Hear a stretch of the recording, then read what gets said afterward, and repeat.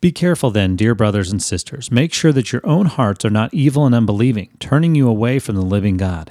You must warn each other every day while it is still today, so that none of you will be deceived by sin and hardened against God.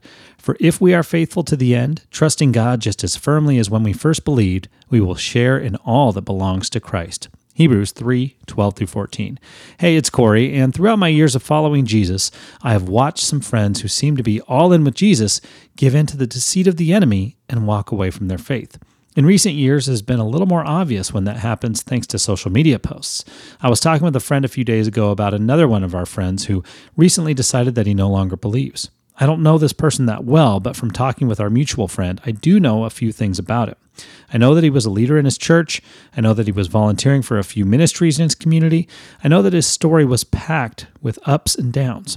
I know that there were influences in his life that were leading him further away from Jesus than closer to him. When I think of those stories, I think of the verses we heard today from the book of Hebrews.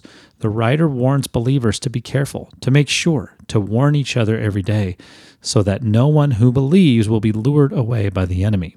It is important that we are sharing the love of Jesus with those in our lives who don't know him, but we also must be sure we are encouraging those who do believe as well, every day.